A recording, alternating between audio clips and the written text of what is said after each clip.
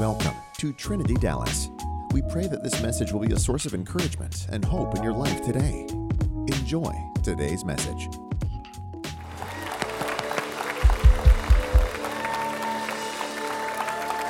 Oh, you're all way too kind. Come on, let's give Jesus a great, great shout tonight. Come on, let's make a joyful noise. Come on, a noise of expectation. Hallelujah.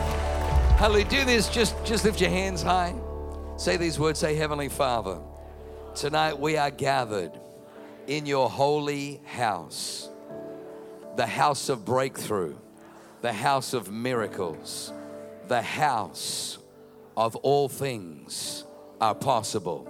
Tonight I declare walls around my life, ceilings over my life, chains that have been holding my life are coming down, are breaking. It's a new day. In Jesus' name, amen. Amen. Go ahead now, give 2 or 3 people a high five, prophesy over them, tell them they are really, really ridiculously good looking. That way, if the sermon's lousy, at least you heard something positive in church. How was church? Well, sermon wasn't much chop, but the guy next to me said I was really, really ridiculously good looking. Sometimes you just need that. Can we welcome Sam and Ada May? How Sam Hooker got Ada May, I still don't know. But they are fantastic people from down there at Victoria and Victory Church down there, C3 Victory. And then what a delight for me to see one of my friends. This man has been my friend since I was a youth pastor in New Zealand. And that is the powerhouse over here, Pastor Kerry Robertson. Can you stand up, Pastor Kerry? Kerry pastors in Frisco, which is, how far is that from here? 25 minutes? Or is it a bit more? Took an hour because of the traffic. Normally 40 minutes. And is that beautiful summer? That's Michaela. The light's in my eyes. Michaela, how you doing? I knew you when you were like this high. And now, how are you enjoying Texas, y'all? You love it? Oh, it is God's country, isn't it? They are a magnificent family, magnificent people. And speaking of magnificent people, how many people love your pastors?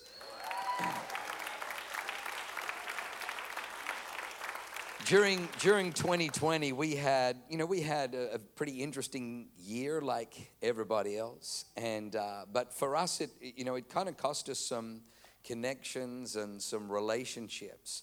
And but the first person to pick up the phone and say, hey, we don't really look at denominational lines or organizational charts. We kind of look at friendships and relationships and value those things. And that was Pastor Joe and Nancy. So I am forever indebted to them. And Leanne sends her greetings, by the way. Leanne and I just kind of decided that we're not going to spend so much time getting the flash in the pan preachers who are here today and gone tomorrow. We want to do life with people who are the real deal. And I got to tell you, this couple here are the real deal. You guys are amazing. And then to see beautiful Ginger on the front row, just what a blessing you are.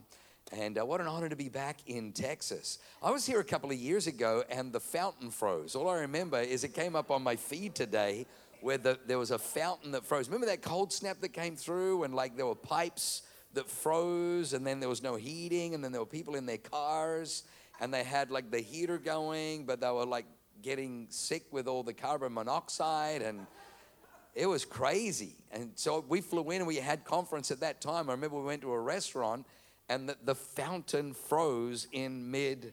I've never seen a frozen fountain before, but yeah, it was crazy. Well, what an honor to be with you. Come with me in your Bibles. We're going to read just two passages. The first one is in Genesis 26, verse 18. Genesis 26, verse 18. The title of my message tonight is Old Faith for a New Year.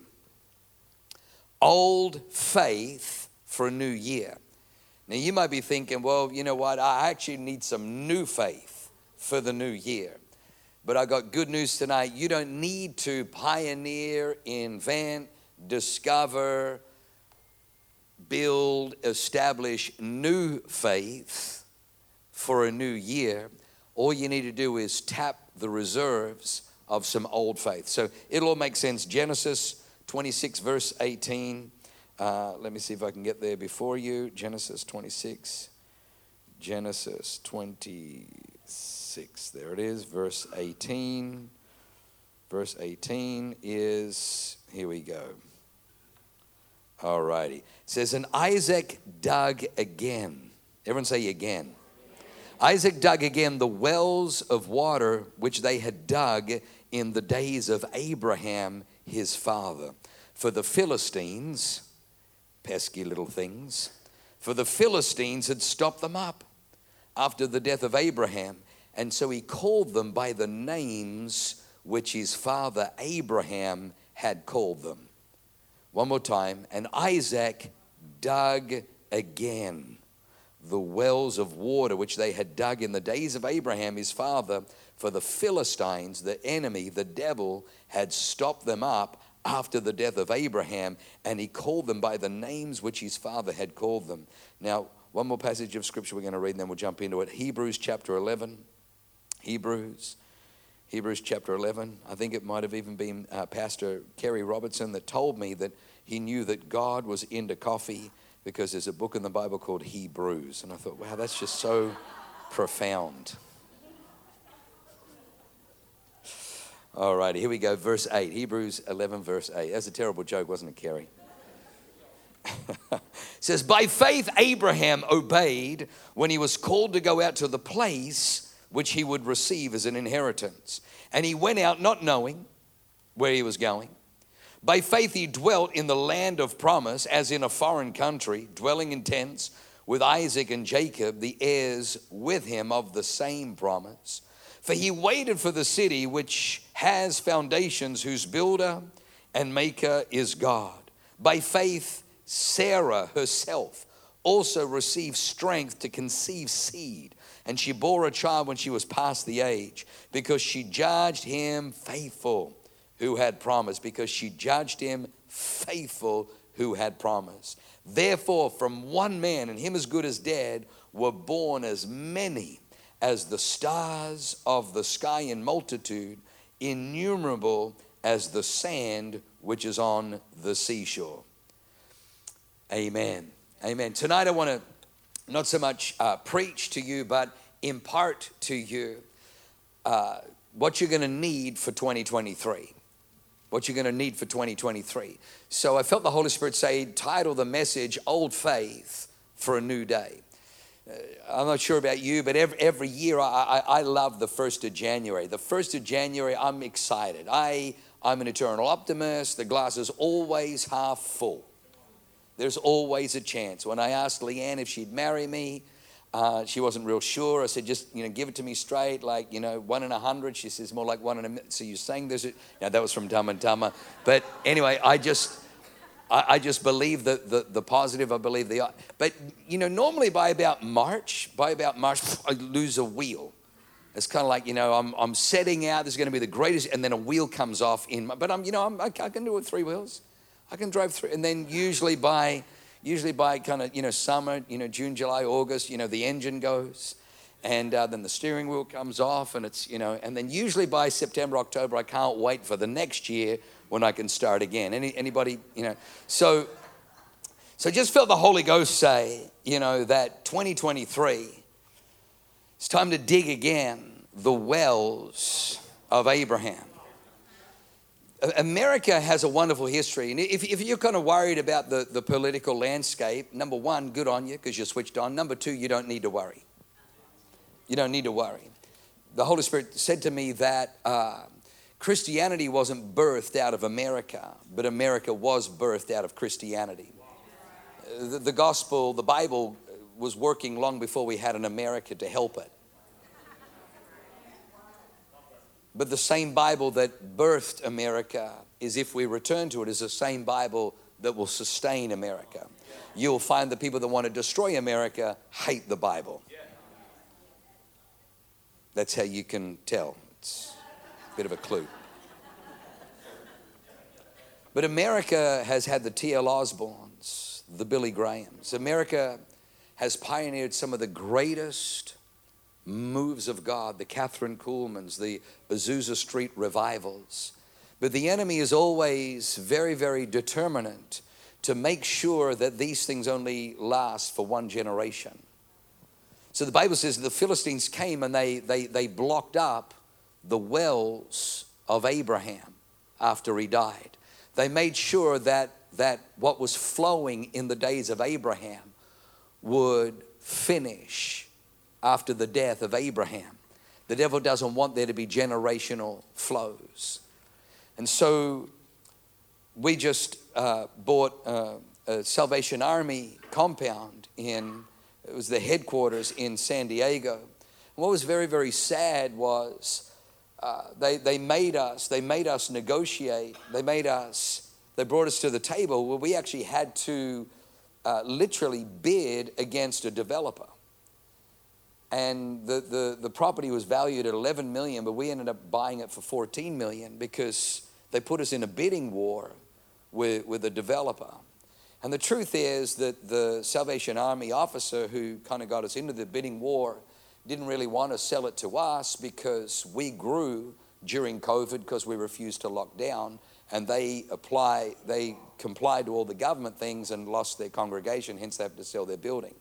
So he ended up right at we offered the same, we just kept matching whatever the developer was offering. And then they decided right at the last minute they were selling it to the developer and not to us. And so I got a little bit upset, and so I wrote a letter to that guy's boss. And I just quoted William Booth. You know, William Booth said, you know, if somebody asked him, why do we so hastily go after lost souls? Can we be too hasty in the going after lost souls? And William Booth, as he's quoting this, says, I would say to you, sir, go and ask one of those lost souls in hell if we can be too hasty. And I said, and here you are, over 100 years, people have sown, people have sacrificed, people have tithed, people have given all that they had to live on to see this land become a holy land, a land where the Salvation Army could flourish. There were weddings here. People were ordained into the ministry here. And now for 30 pieces of silver, you're going to go and sell it to a developer who cares naught about kingdom, only cares about profit. And so they changed their mind. They changed their mind. So it was a few days later we got the building, and it's just going to be fantastic. But I really felt God really stirring in me that the devil does whatever he can to try and stop a move of God. One of the things that we're looking at is I really don't want what God is doing in us and through us to finish in our generation. We want to create a flow so that the next generation knows that if the enemy comes in and starts blocking up the wells and blocking up the flow, that they can untap those things. Let me just say this to you tonight, that the kingdom of God is not a destination, but it is a flow. The kingdom of heaven is a flow. Jesus says, who touched me? And a woman who was behind him had been suffering for 12 years. And the disciples stopped and said, what are you talking about? Everybody is thronging you. He says, no, I'm not talking about thronging. Somebody touched me because I felt power. I felt virtue flow out of me. And the Bible says the woman who had herself a flow, but her flow was a negative flow. She had a flow of blood that she couldn't stop for 12 years. She was anemic. She was weak. She couldn't go into the temple to worship. She'd spent all that she had on the doctors and the medical clinics, but nobody could help her.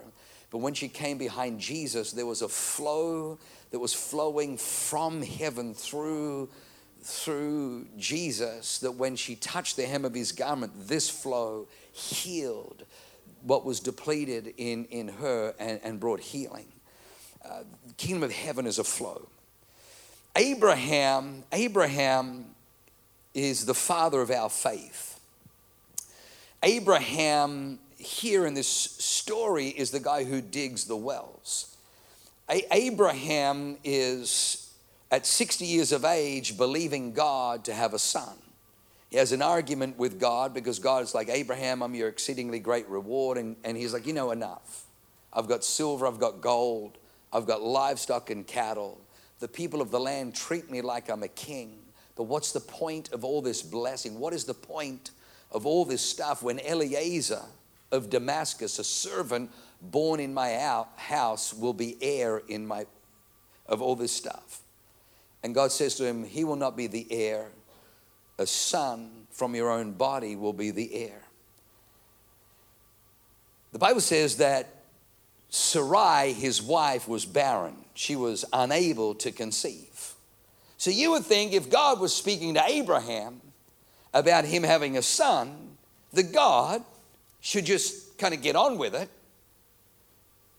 He should just go and fix the problem that the Bible has located. It's not like God didn't know why they couldn't have babies. The Bible says, but Sarah or Sarai was barren. So God, wonderful, well done. You've isolated the problem. You've located the blockage. You might just want to get on with it. But 40 years later, Abraham is still wrestling for this baby, because it had so little to do with the state of Sarah's womb, and it had a lot more to do with what God was trying to birth into the earth. The Bible says in 1 John that whatever is born of God overcomes the world. Whatever is born of God overcomes the world. God wasn't trying to fix a baby. God wasn't trying to repair a broken womb. He could have clicked his fingers. He could have blinked an eye and a baby could have been. It wasn't about a baby in a broken womb. It was about God was trying to birth something into the earth that would overcome the evil, that would overcome the wicked, that would overcome all the forces that have arrayed themselves against the things in the kingdom of God. So God sets Abraham on a journey. At one point he pulls him out of his tent and he says, look up and begin to count the stars if you are able. More will your descendants be than the stars in the sky and the sand on the seashore. He has Abraham walking in faith. He has Abraham walking in a vision. When Abraham is 99, God visits him and he says, next year you're having a baby, but I need to do something first. We need to change your name. And he's like, finally, because my name is Abram. My name is Father Exalted. Ab is Father, Ram is exalted, exalted Father. It's so embarrassing because I meet people and I say, hi, my name's Exalted Father. And they're like, Exalted Father? Oh, where are your kids? And it's so embarrassing. What are we changing my name to? God, is it like fatherless? He says, no, we're changing your name to Abraham, father of multitudes. And the Bible says that Abraham complies. Abraham trusts God. Abraham obeys. Do you know what it must have been like? He's 99. And God doesn't finish there. God gets him to change his wife's name from Sarai to Sarah, princess. He says, your name's going to be Abraham. Her name is Sarah. So when you're in the marketplace and you're meeting with people and they say, hey, Abram. Oh, it's not Abram anymore. No, changed our names. Call me Father of Multitudes.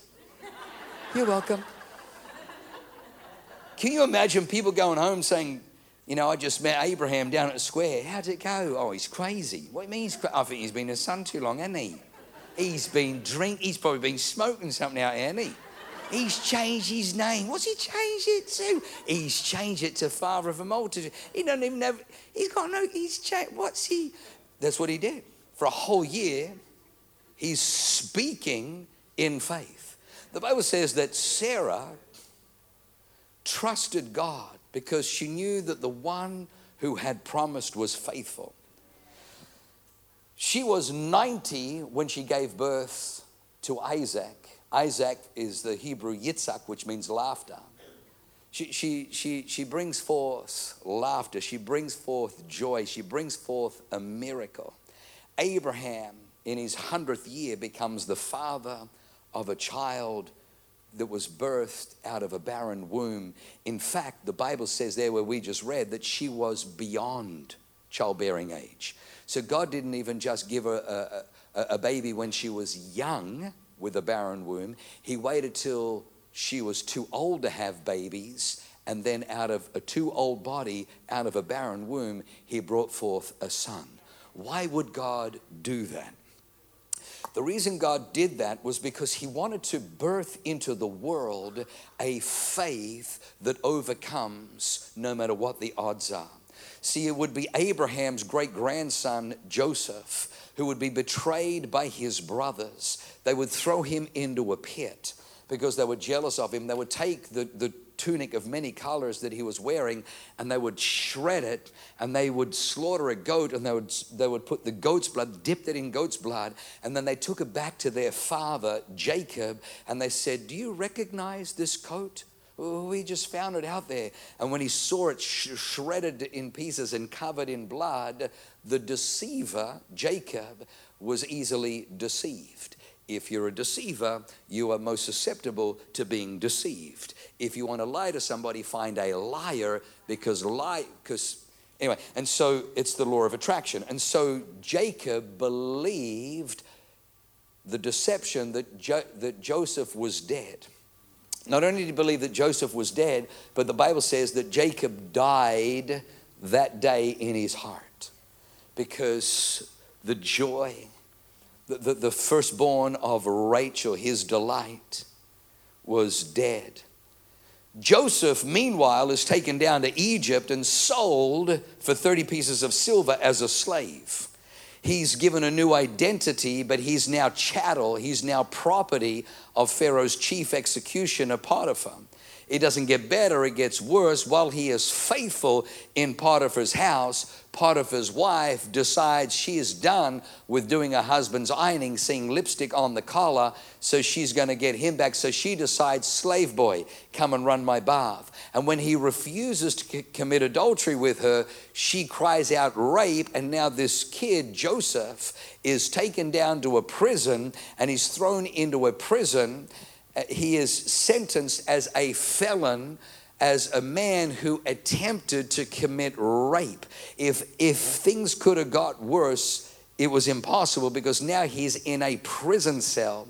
And in those days, they didn't have a prison welfare system.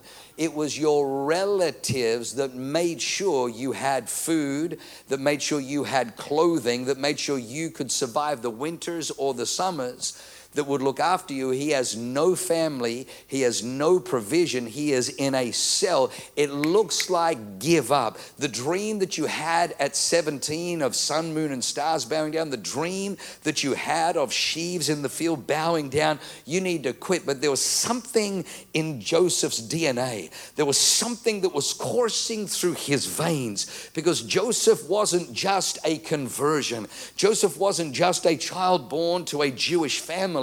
Joseph was of the direct lineage of Abraham. The reason in this house we want you to be born again, the reason we want you to come and surrender your life to Jesus Christ, is because you can't get this at Amway. You can't get this at a Tony Robbins seminar. Now, you may be able to walk on hot coals, but you can't get a faith that conquers. You can't get a faith that overcomes. This is only available in Christ Jesus. These guys are not trying to make you religious. They're trying to make you powerful.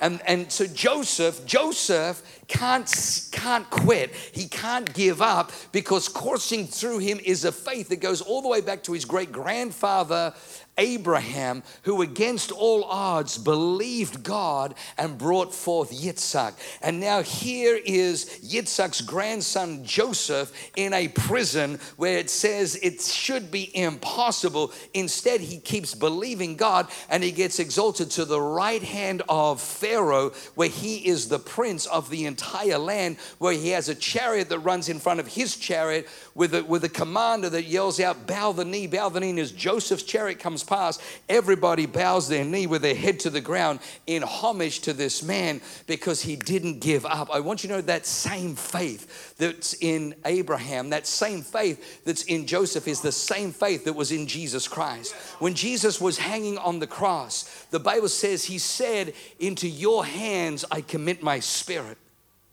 He knew the scriptures in the Psalms where it says, "You will not abandon your Holy One to decay." Nobody had stepped through the veil. Nobody had stepped into the dark, into the blind, into death. But Jesus Christ came to take your sin and my sin. And he knew to take your sin and my sin, he had to take on death because the wages of sin is death. Nobody had gone into death but Jesus Christ knew. How did he know? Because coursing through his body, coursing through his veins, coursing through his DNA was Abraham. If you read your Bibles, which we encourage, there were 14 generations to Abraham, there were 14 generations to David, and then there were 14 generations to Jesus Christ. Jesus Christ had the faith of Abraham that even though he was going to step into the dark, he was going to go onto the cross and then into a tomb, he just knew that this God is faithful. This God is a God that don't need no help, that he can rise again on the third day. He says, "I lay my life down, and because I lay down, I have authority to pick it back up." See, if you read your Bibles, which is always a wonderful thing, Genesis 1:3, God said, "Let there be light." And then does anyone know how that verse finishes? It says, "And then there was light, evening and the morning, first day," which is pretty awesome. Because God doesn't get around to creating the sun till the fourth day. So God said, "Let there be light." Light was. Evening and morning, first day. And then it takes him 3 more days to get around to creating a sun. Because God's word don't need no help. God's word has its own generator. God's word has its own power. God's word has its own source. He doesn't need a favorable economy. He doesn't need favorable circumstances. He doesn't need a favorable diagnosis from the medical institutions for him to heal. He can heal what the medical institutions say we cannot help. He can deliver. He can save. He can prosper. He can flourish.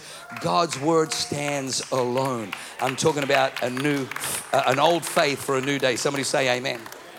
So say all of this to give you my 3 points. Number 1, live with expectancy. God wants you to live 2023 with expectancy. Now listen, I kind of get some criticism every year. Every year people say, "Oh, Pastor Jurgen, you always say this is going to be the greatest year of your life." And you know what? I believe it.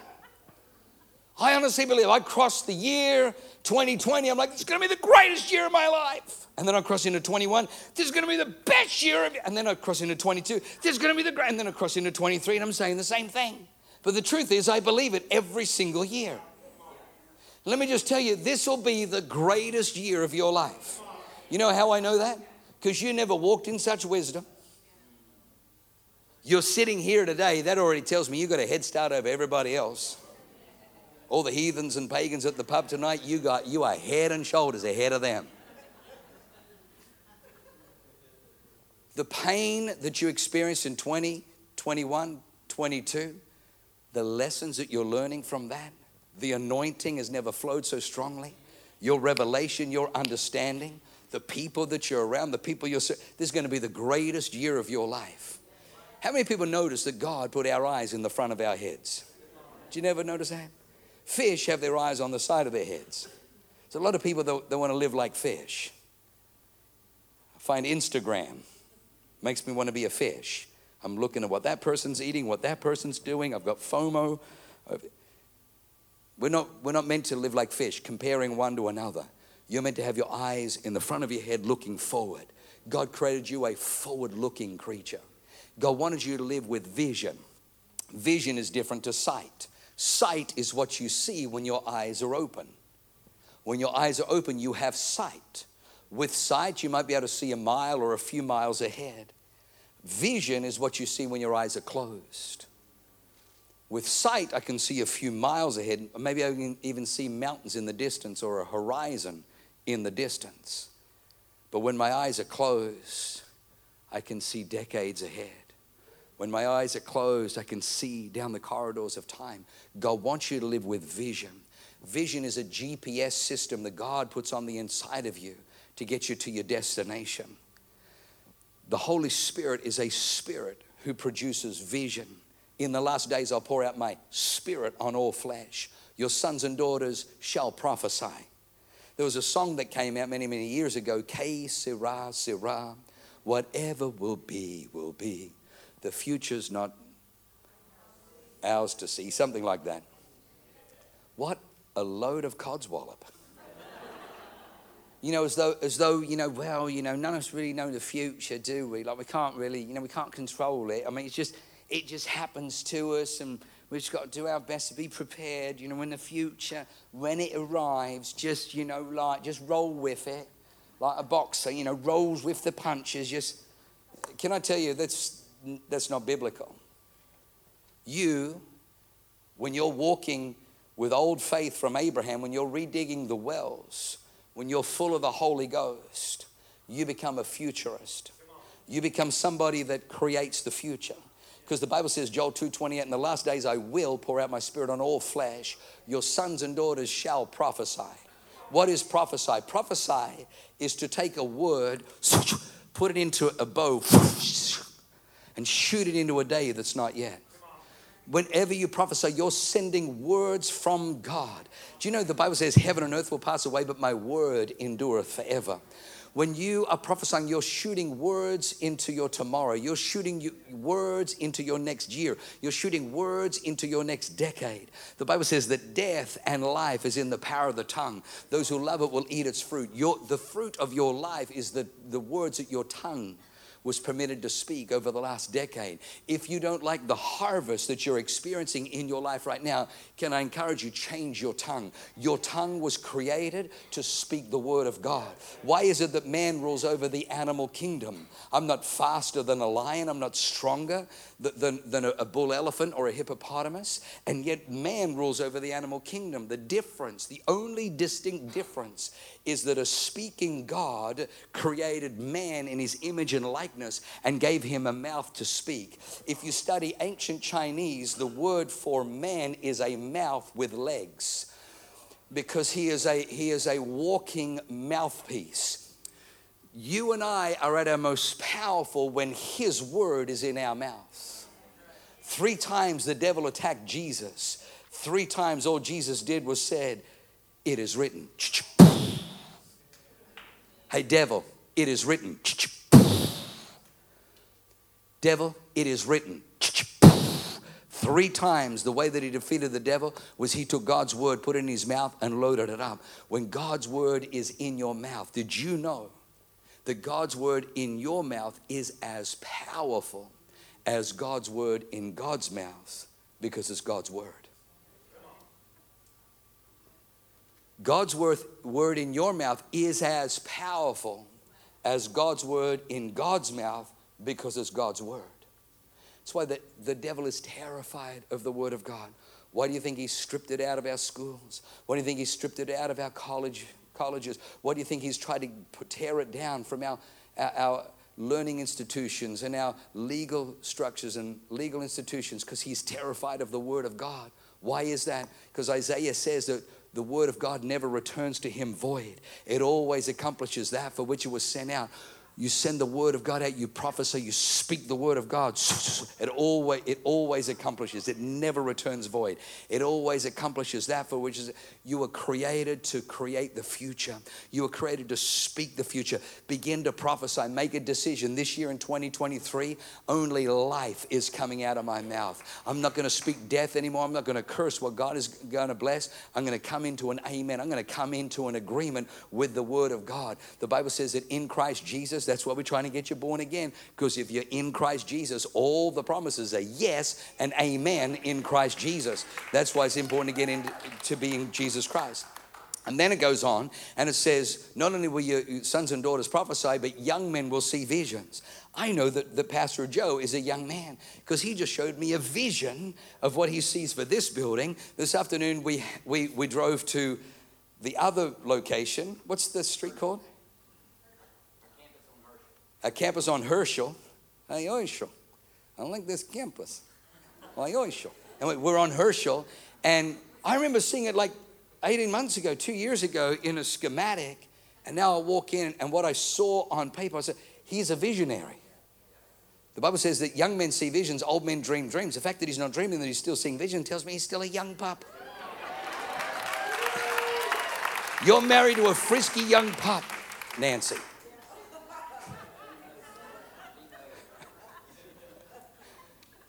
See visions. What is a vision? A vision is a postcard the Holy Ghost is sending from your future.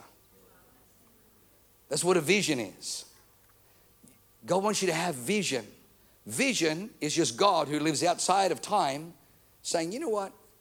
I think Pastor Joe would love that. And so he'll send you a picture to your today of what your tomorrow, what your next year is going to look like. You were created to live with vision. You were created to live with expectancy. Are you expecting good things? You ought to be. Faith is just an expectancy. Faith is believing that God is going to come through. God is going to, this year is my year with God. Now, can I just encourage you? If there's a blockage between you and God, it's very simple. Repent. I was listening to a preacher the other day and he's saying you don't need to repent. I'm like, what on earth? What planet are you on? So if you got Jesus, you don't need to repent. I'm like, no. I love repenting. What a great gift. Repentance is how you realign. You know, every 1st of January, every year I do this thing with God where I'm like, hey, okay, God, just give me one thing. Usually he gives me two, but because I'm pretty jacked up, so. But this year for 2023, he just said trust. He said trust. I thought, I can trust you. You're pretty trustworthy. And then he began to show me, he says, because every area of sin or jacked up in your life is really an area where you don't trust me. So what do you mean? He says, well, why does someone steal? He says they steal because they don't trust that I'm Jehovah Jireh, the Lord who sees and unseen provides. Why does somebody lie and cheat about their taxes? Because they don't trust that they can. He says, why do people commit? He says, all sin. Like Genesis 3, God says, of all the trees you can eat, except that one, don't eat from that one. The day you eat from that tree, you'll surely die. And the devil comes and said, really? You're listening to... God knows the day you eat. They didn't trust. So the Holy Spirit said to me this year it's trust. Work on trusting God. I think it's Proverbs 3:5 says, trust in the Lord. Lean not on your own understanding. In all your ways acknowledge him and he'll make your path straight. Then your barns will be filled with plenty. Your vats will overflow with new wine as you bring your first fruits to God. This year, make a decision. I'm trusting God. I'm putting his word above every other word. This year, I'm not going to just trust his word, but I'm going to speak his word. I'm going to prophesy his word. I'm going to declare his word. I'm going to believe that I'm going to walk in the harvest of what his word says. And then the last one is understand that God births powerful breakthroughs in our life from moments that are unfair. From moments that are unfair. How many people here have had a moment where it seemed unfair, what you're walking through? I used to think, that life, God evens life out. God makes sure that life's fair. But just like Scar in The Lion King holding up that little mouse, life's not fair. You see, I shall never be king, and you shall never see the light of another day. Has anyone ever told you not to play with your food? Oh, what do you want? We didn't see with the presentation of Simba today. Oh, that was today. It must have slipped my mind. Well, slippery as your mind was, you should have been first in line. I was first in line till that little hairball arrived. That hairball is my... Anyway, and so, so he talks about life's not fair. So I'm kind of took this to the Lord. I said, God, is it true that life's not fair? And he said, yeah, life isn't fair. I'm like, God, you're not meant to say that. You're the great equalizer. And he says, because life's not fair, just choose to live with an unfair advantage. If life isn't fair, and it's not, that means that you and I have access to live with an unfair advantage. I got to tell you, the reason I am so expectant that 2023 is going to be the greatest year of my life is because I live with an unfair advantage. I am filled with the power of heaven. I can speak in languages I've never learned. When you pray in tongues, when you pray in the Spirit, the Holy Ghost, the third member of the Trinity, the Helper, prays on your behalf. He prays through you and for you. Romans 8:26 says, we don't know how to pray for what we ought. So likewise, the Spirit Himself intercedes on our behalf. Every time I pray in tongues, He's praying for me. And sometimes I'm like, I want to get in on that. And so I'm like, let me have a turn. Let me have a turn. Just stand over there, Holy Spirit. And I'm like, Father, I want you to. And then I muddled that up. And then He's like, well, just let me. Oh, all right. Oh, yeah. And then and then the craziest thing is I probably pray in English maybe 5% of the time. 95% of the time I'm just praying in tongues. And then, wow, that happened. And then that breakthrough came. And then that thing shifted. And then, wow, that was transformed. And wow, okay, they got healed. That's incredible. And then the Holy Ghost. Pastor Phil Pringle, many, many years ago, had just moved from New Zealand to Australia, was trying to establish himself in Australia. And this one particular morning, he had his briefcase, he had his suit on, he was off to the office, and he just felt the Holy Ghost say, don't go to the office today. He's like, no, I've got to go to work. And the Holy Spirit said, your work isn't behind a desk. As a minister, your work is not behind a desk at the church office. Turn around, go back to your study. So he goes back to his study and he just sat on the sofa and he just began to just pray. And he just began to pray in tongues. He says the anointing got thicker and thicker. He could feel the presence of God in the room as he was.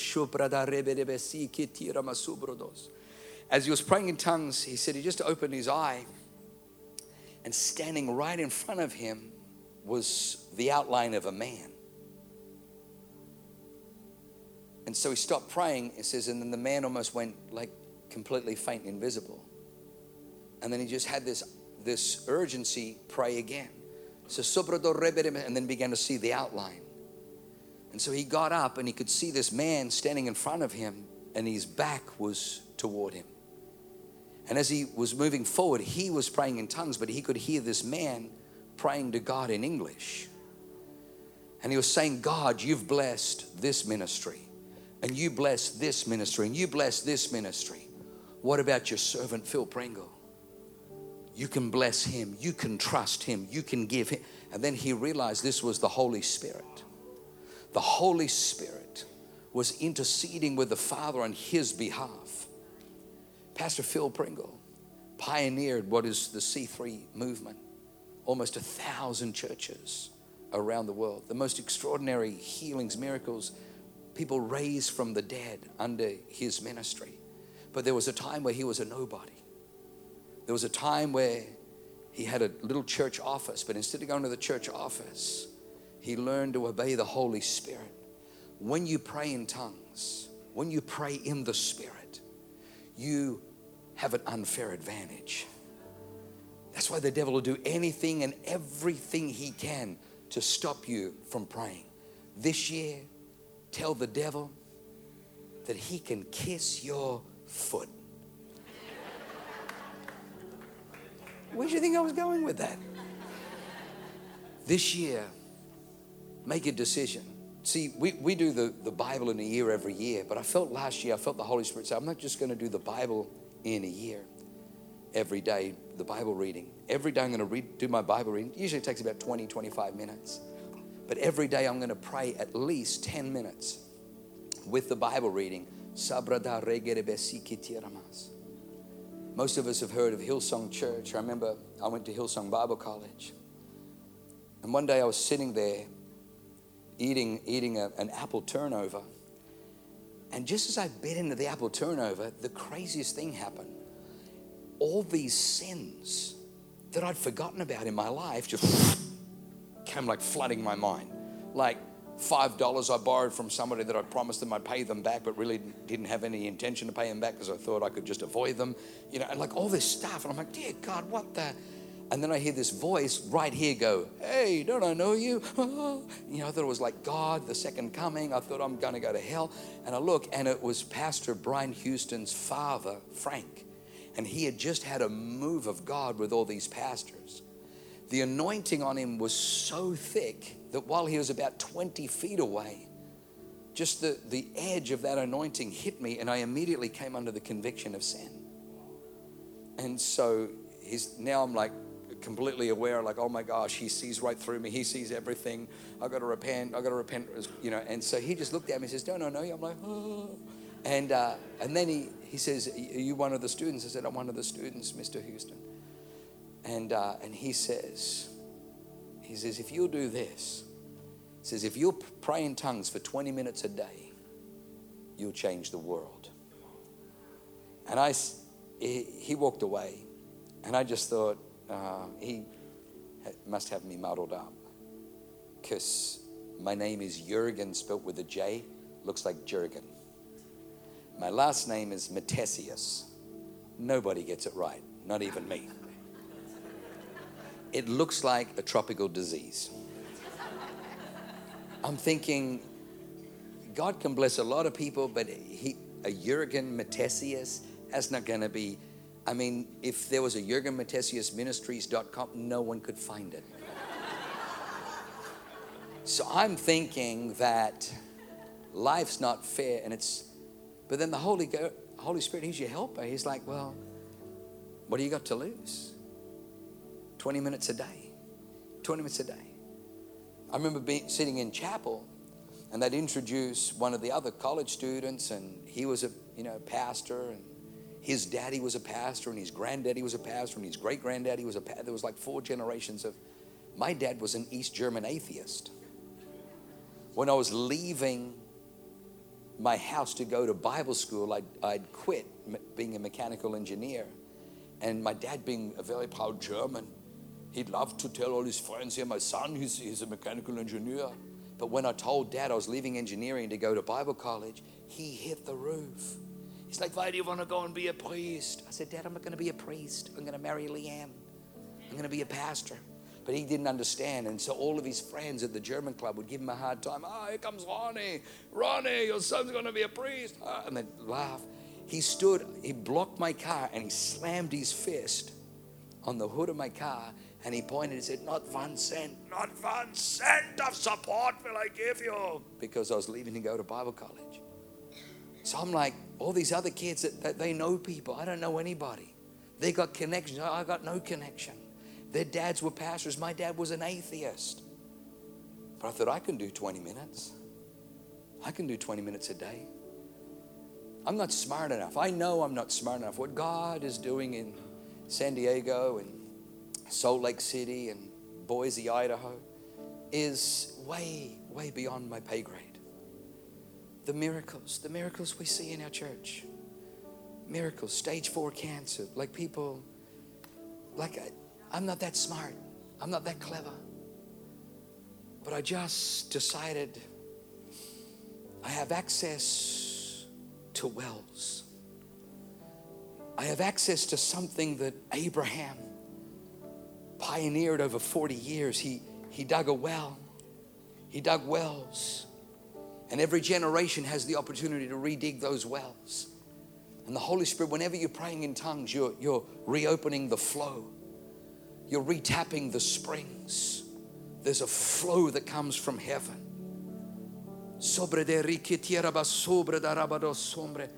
I would just pray in tongues for 20 minutes. And I'd see people coming out of wheelchairs. Pray in tongues for 20 minutes, see blind eyes open. Pray in tongues just 20 minutes a day, every day in my Bible college dorm. And I'd see thousands of people. See people getting saved. I see people weeping on the altar.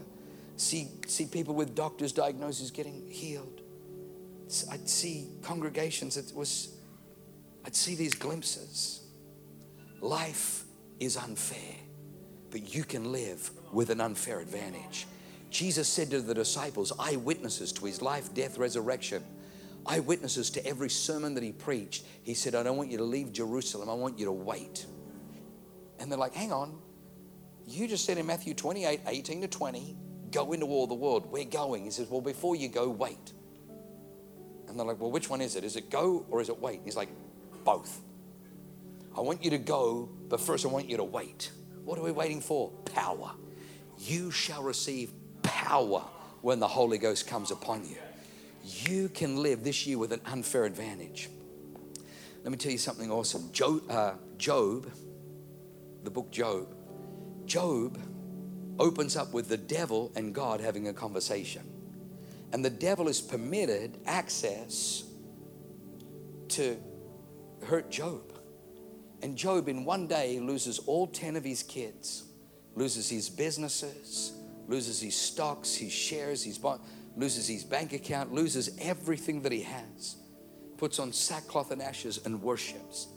And the devil pipes off again at God and says, the reason he's still worshiping is because you didn't let me hurt him. Human beings are self, they don't care what happens around them.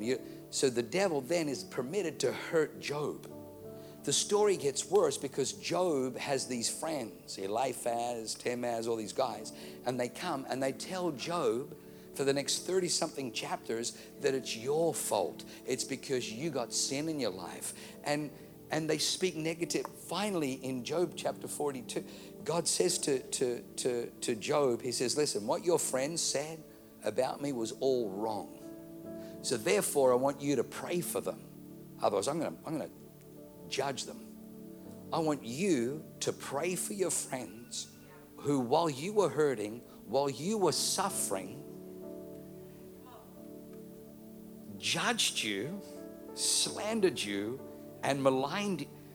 I'm like, hang on, God, hang on, whoa. First of all, it's not fair that their families are intact and you killed Job's family or allowed the devil to. First of all, it's not fair that their finances and now God wasn't trying to take something from Job. He was trying to get something to Job. The Bible says, so Job prayed for his friends. And then it says this, and as soon as Job prayed for his friends, this was not fair, that they should be praying for him, but God bursts things in the unfair. When Job, who was the victim, prayed for his oppressors, God restored to Job double for his trouble and gave him 10 more children and lengthened his days so that he didn't just see his children's children, but he saw his children's children's children's children's children, 5 generations. If you were to go to heaven right now and interview Job and say, oh my gosh, you poor old, wow, how you held it together. He'd be like, have you got rocks in your head? I got 20 kids up here. The devil took the first 10. All they did was sent them ahead of me. They're here with me in heaven for all eternity. Then God birthed out of what was unfair. Everything the devil meant for evil, God flipped it for good. I got double for my trouble. He lengthened my days on earth, and now I'm living in eternity with... He's not sad, sighing, or suffering. He's rejoicing. What God does, whatever the enemy did, whatever unfair you've had in 2020, 2021, 2022, if you will allow the Holy Ghost, maybe there are people who have robbed you, wronged you, slandered you, taken advantage of you, misaligned you, judged you unfairly, whatever, gossiped about you, pray for them. Hang on, that's not fair. Jesus is hanging on a cross, and the Romans are at the bottom of the cross gambling for his tunic. He's on the cross and they're gambling for his coat. And Jesus says, Father, forgive them. They know not what they're doing. I would have... No, I wouldn't have. No, I probably actually would have. I would have. Jesus, they're not asking for forgiveness. They're not deserving of forgiveness. But Jesus didn't come all that way to die. He came to forgive. What they don't realize is they were gambling for a garment, for a covering that was temporary. If they would have just lifted their eyes 6 feet away, Yeshua ben Elohim was hanging on the cross, providing a covering that would secure them for all eternity in the presence of God. The covering they had down here was a temporal covering in the earth. The one Jesus was providing was the only covering that would allow sinful man to walk into the presence of holy God and not be consumed in a moment. They didn't even see it 6 feet away. But here was Jesus. They're not asking for forgiveness, but he's forgiving. He rose again from the dead. The gospel went to a Roman soldier called Cornelius. There's a book in the Bible called the Book of Romans. The gospel spread throughout all the world because of what Jesus did on the cross. When you have experienced unfair, let the Holy Ghost be your unfair advantage. Let him take you. You pray for the people that hurt you. You pray for them that spitefully use you. You pray for the person who slandered you. You pray for the person who stole from you. You pray for the person who judged you. You pray for the person who lied about you. You pray for them and watch what happens. Come on, let's stand to our feet. Lift your hands high to heaven. Say these words. Say, Heavenly Father, I declare 2023 will be the greatest year of my life. I declare that when life's unfair, you have given me an unfair advantage.